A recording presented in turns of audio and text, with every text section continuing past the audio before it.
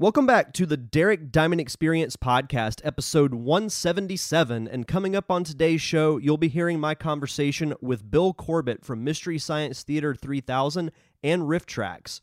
I had the pleasure of meeting Bill at Pensacon a couple of weeks ago, so we talk about his time at the convention, how he went from theater to MST3K, how Riff Tracks was formed, and so much more. It was really fun getting to talk with him, and hopefully you guys enjoy hearing it. But first, let me tell you about our proud sponsor, Audible. This episode of the Derek Diamond Experience is brought to you by Audible.com. Get a free audiobook download and 30-day free trial at audibletrial.com/nerdcave. Over 180,000 titles to choose from for your iPhone, Android, Kindle, or MP3 player. You're listening to the Nerd Cave Network. Derek. Diamond. Experience!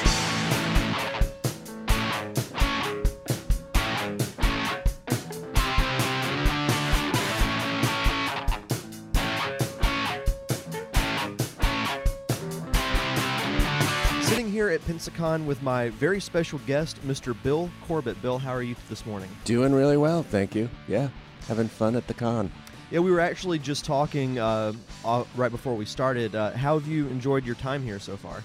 It's been great. I was telling Derek that most conventions are run pretty well, in my experience. Which is mostly I've been doing them this year. Before that, I just was sort of at Dragon Con every year and occasionally a couple of others. But I have had opportunity to compare and contrast now, and I think Pensacon is run really well and treats people well, and so it's been a blast. A lot of other fun guests, so I'm meeting a lot of cool people. Yeah, and it's really good to see, the adaptation of the convention every year. This is its fifth year, and us not really having like a traditional convention center. I mean, the Bay Center is primarily used for our independent hockey team that we have here. But seeing how they've kind of adapted it and worked with the surroundings is really good, and they make it work really well. And I have to say, I love the fact that here in the deep coastal, Florida, you guys have a hockey team, and then like everybody's, with a sizable fan base, right? Mm-hmm. Yeah. Yeah, it's interesting because the team's been around for, they used to be known as the Ice Pilots back in the day, and now they're the Ice Flyers.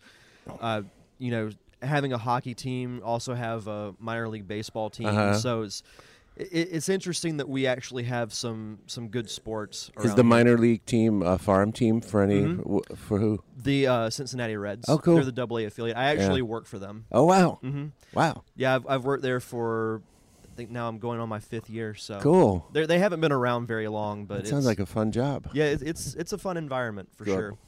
So I wanted to really get the interview kick-started by asking, where are you from originally? Where did you grow up? I'm originally from Brooklyn, New York. Okay. And born and raised there, and went to college in Connecticut. But after grad school in my 20s, I got an invitation to move to Minneapolis to be part of a theater thing there. It's because my background's in theater, and I was a place called the Playwright Center. They were giving me money to hang around and teach and sort of write, so that was the only offer I had at the time, so I took it. But then Minneapolis had a great theater and comedy and entertainment scene, to my surprise, and then I eventually got hooked up with the Mystery Science Theater guys in different ways through comedy and, writing and all that, and started writing for them. And then when Trace Beaulieu left as Crow T. Robot, they gave me the puppet and said, see what you can do, and the rest is history. What was it that drew you to theater originally?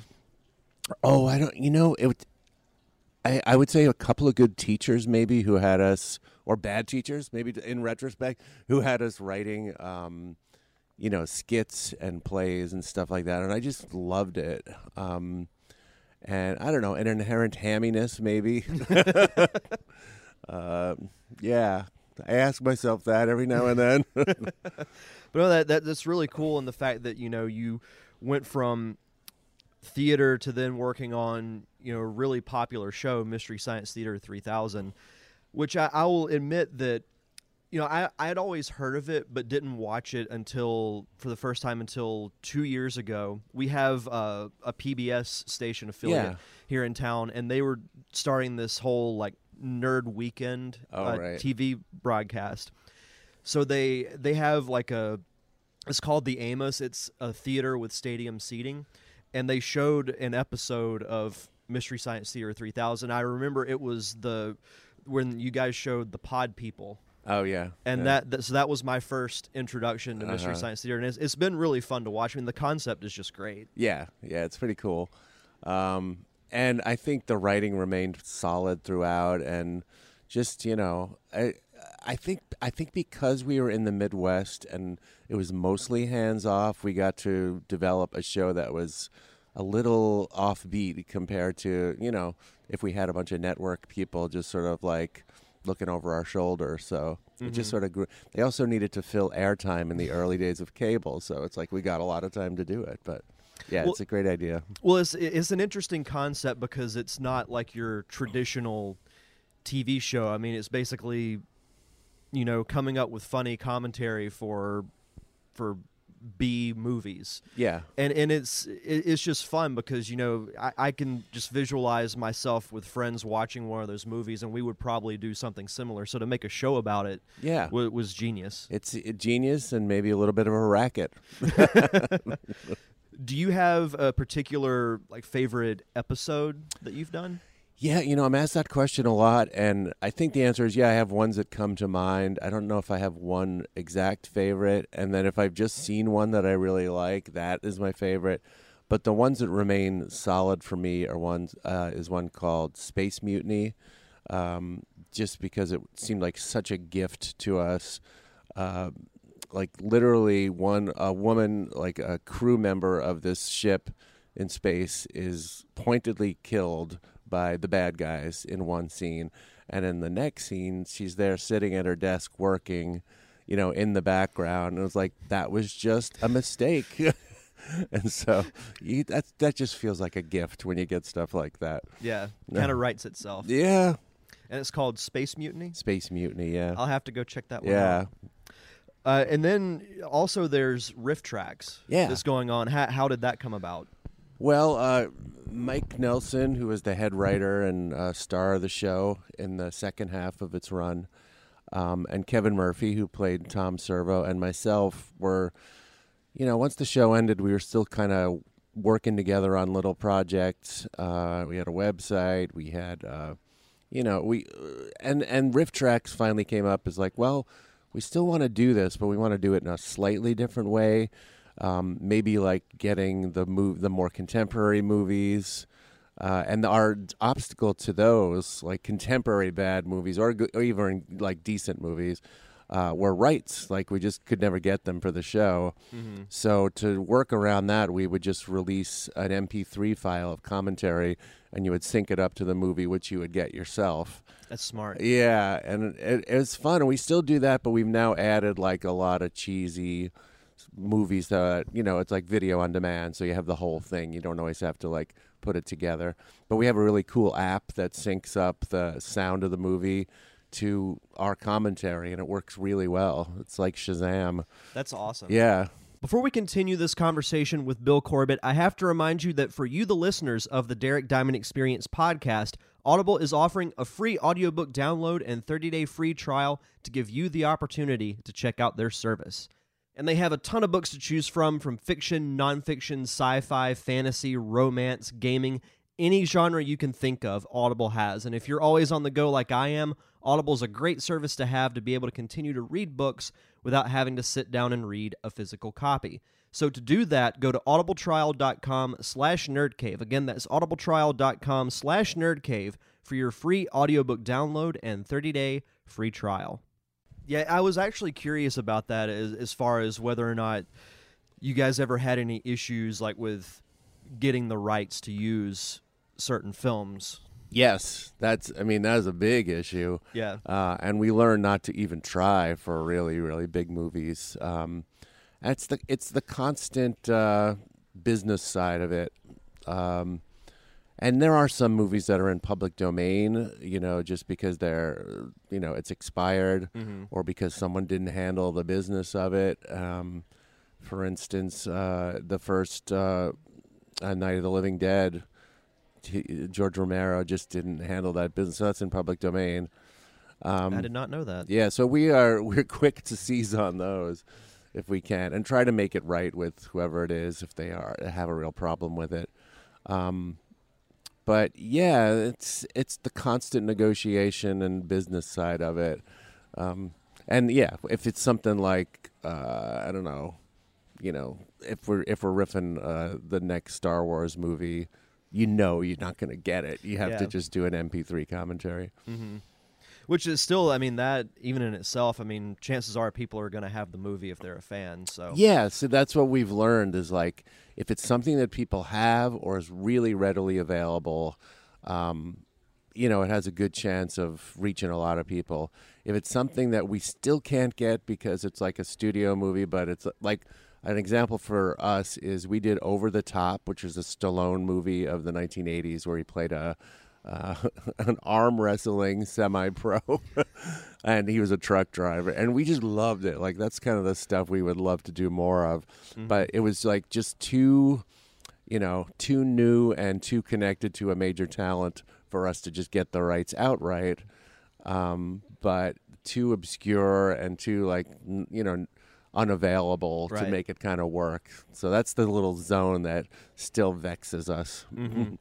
But even, not being able to have access to the major movies, watching the kind of the B-movie quality of, what you guys knock off, to me, just it kind of adds that little, I think it fits perfectly. Yeah, I said before, this is a little pretentious, but our job is to be curators as much as anything. Like we go out and we find the stuff, and sometimes it's like a pretty deep dig into somebody's collection, on eBay or something, and we'll just burn through 99 titles to get to that 100th title that is like, oh my God, what a find, Because a lot of those movies, you think, where did those guys find that? Yeah, it's just through knowing where to look and keep looking a lot. It's really so that there is a real archaeological part of the job. Absolutely. Do you have any upcoming convention appearances or projects you're working on that you'd like to talk about? Other convention appearances, I don't think I have anything scheduled at the moment, but I maybe a couple more this summer. But I've come off a run of doing quite a few of them now, and Pensacon was my last scheduled one for a while. What is it that you enjoy most about doing convention appearances? It's funny you should ask because I'm asking myself that. This is the first year I've done more than like one or two, and I'm just giving it a shot. And I think what I like is it breaks me out of my routine because a lot of my work with riff tracks is just sitting home and writing in my home office. Mm-hmm. So, and when we get on stage and do it, it's really fun. But still, 90% of the work is just sort of being a writer.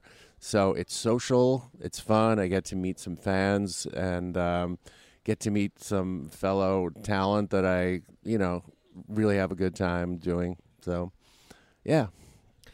Sometimes get to, I've never been to Pensacola, so I get to see other parts of the country. And I usually won't go to a place unless I want to see it, too. So, have you got to check out any of the restaurants or anything around town? So far, today's my day to do a little more of that, but I've been to McGuire's a few times and had 9 million calories.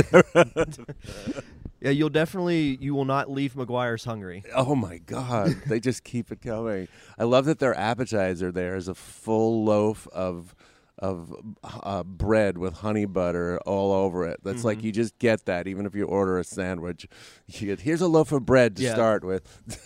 Yeah, it's funny because almost every Pensacon guest that I've had the chance to talk to, that's kind of always on their list is always to go to McGuire's. It's, right across the street. It's within walking distance. So it's also kind of a little carnival atmosphere in its own way with all the dollar bills taped to the ceiling and just has a real history. Yeah. It has a sense of humor.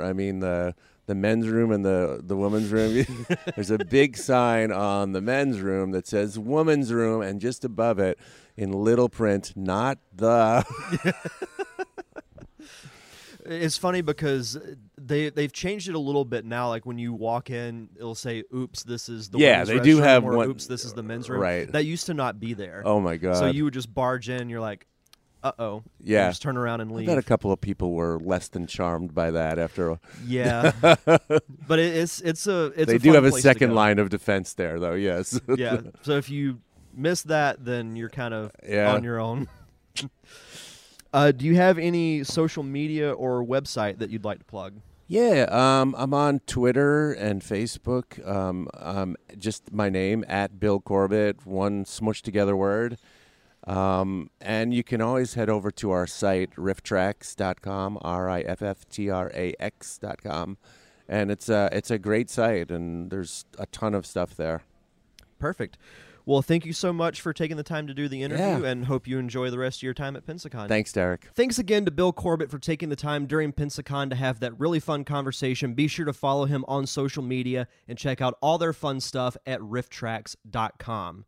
Next week is the 4-year anniversary of the Derek Diamond Experience, and I'll be celebrating by doing something I haven't done in quite a while. I'll be doing a Facebook Live AMA to talk about some of my favorite moments from the show, some upcoming episodes, including what I'm going to be doing for episode 200, which is coming up in early August. So if you want to join the conversation, go to facebook.com/DDiamondPodcast. It'll be this Tuesday, March 13th at 7:30 p.m. Central Standard Time.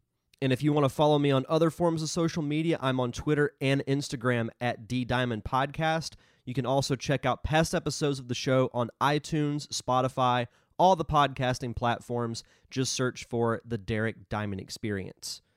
And I believe that will do it for this week's show. So enjoy the rest of your week. Have a safe and fun weekend. Thank you for tuning in to another awesome episode of The Derek Diamond Experience. I am your host, Derek Diamond, and we'll see you guys back here next Thursday.